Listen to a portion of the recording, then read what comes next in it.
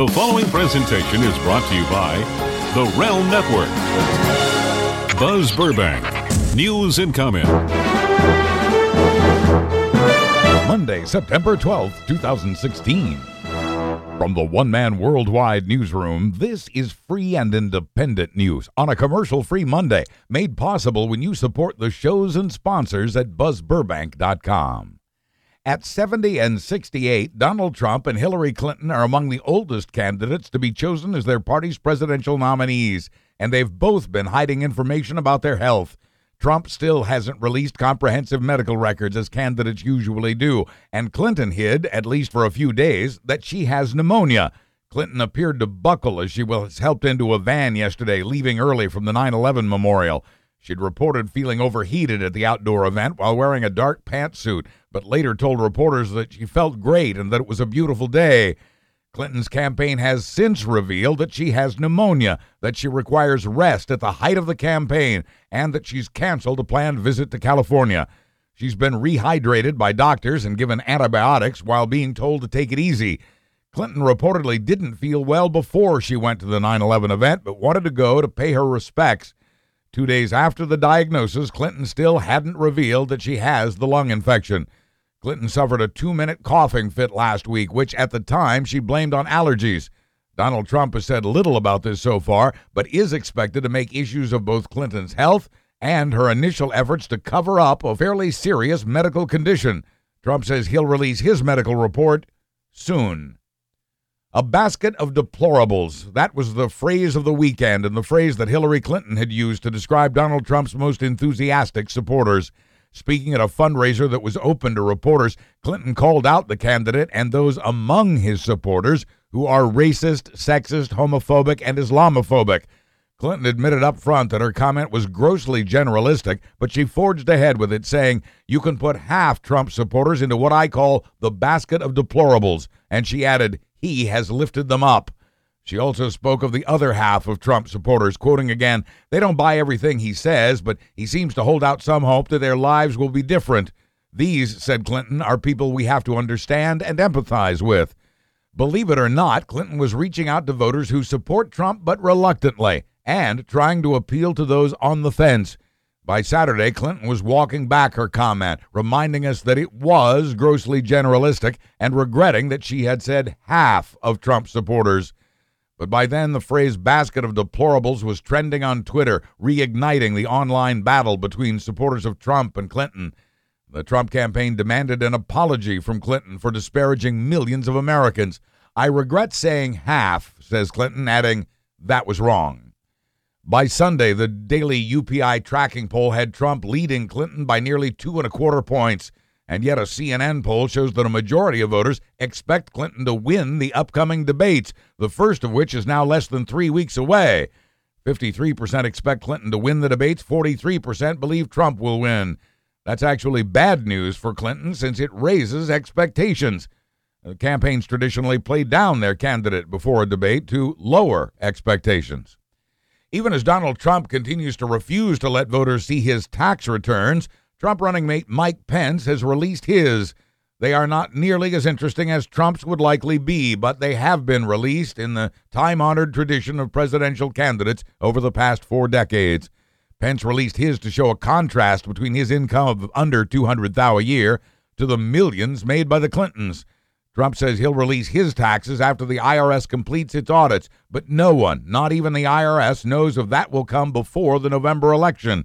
Trump says he cannot release his returns until the audit's complete, but that's not true. The IRS says there is no such rule. Hillary Clinton and even Republican Mitt Romney and others say Trump is hiding something. Since 1891, the people of Michigan have been allowed to walk into a voting booth and in one simple move, vote for every Democrat on the ballot or every Republican. Michigan is one of 10 states where straight ticket voting is allowed, and the voters there love it. They voted twice to keep it that way as Republicans tried to eliminate that option. About half of Michigan's voters use that straight ticket option, but it's used by nearly twice as many Democrats as Republicans. Last year, a Republican-led state government managed to change the law against the will of the people and pass a law banning straight-ticket voting in Michigan. Civil rights groups challenged that new law all the way to the U.S. Supreme Court, arguing that an end to straight-ticket voting would make voting more difficult for African Americans who tend to vote all Democrat, whether it's in one move or several. On Friday, the Supreme Court, by refusing to hear the case, told Michigan that it may not enforce its ban, so the straight-ticket voting there will continue this fall. In Ohio, a law instated 3 years ago cut the amount of early voting time and eliminated the so-called Golden Week, in which voters can show up in person, register, and cast their votes all in one trip.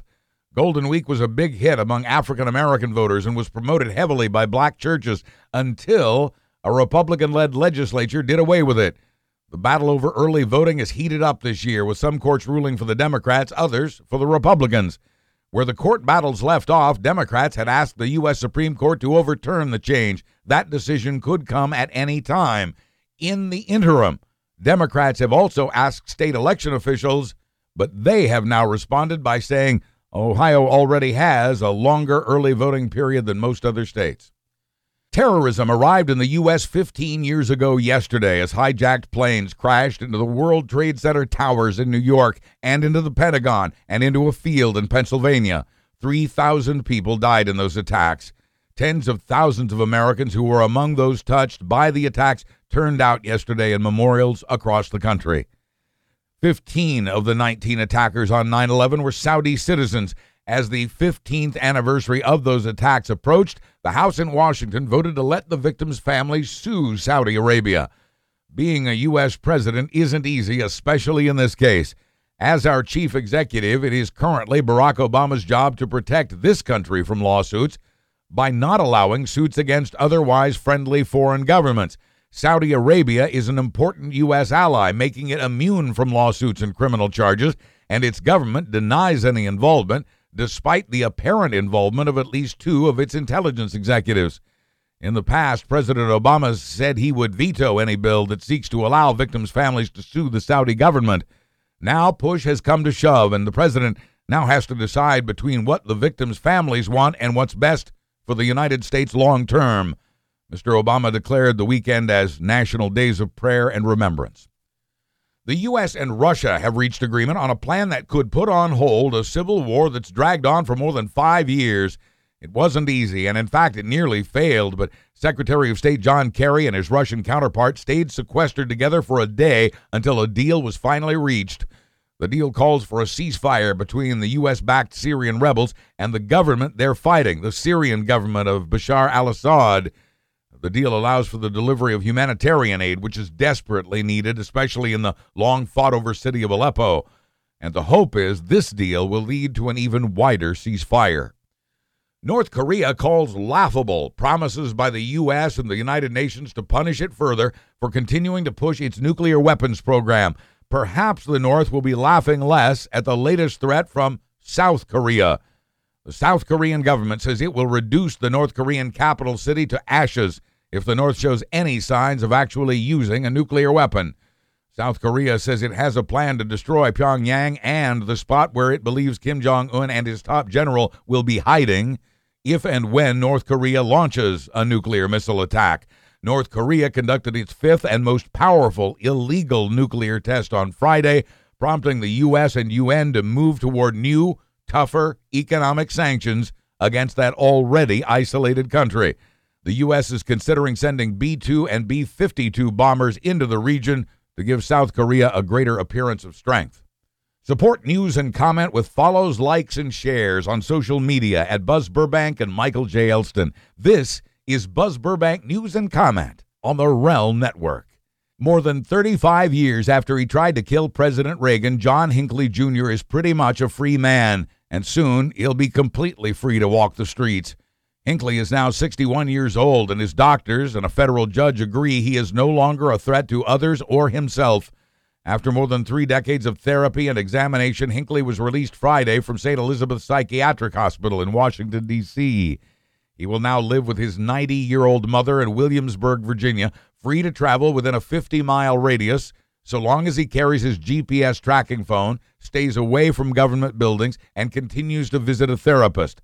Hinckley's freedom has been and continues to be a transition.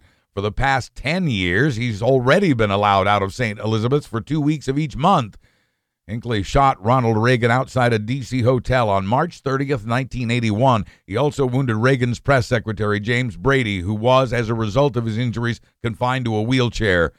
Brady spent the rest of his life fighting for common-sense gun laws, resulting in the Brady Bill signed into law by President Bill Clinton.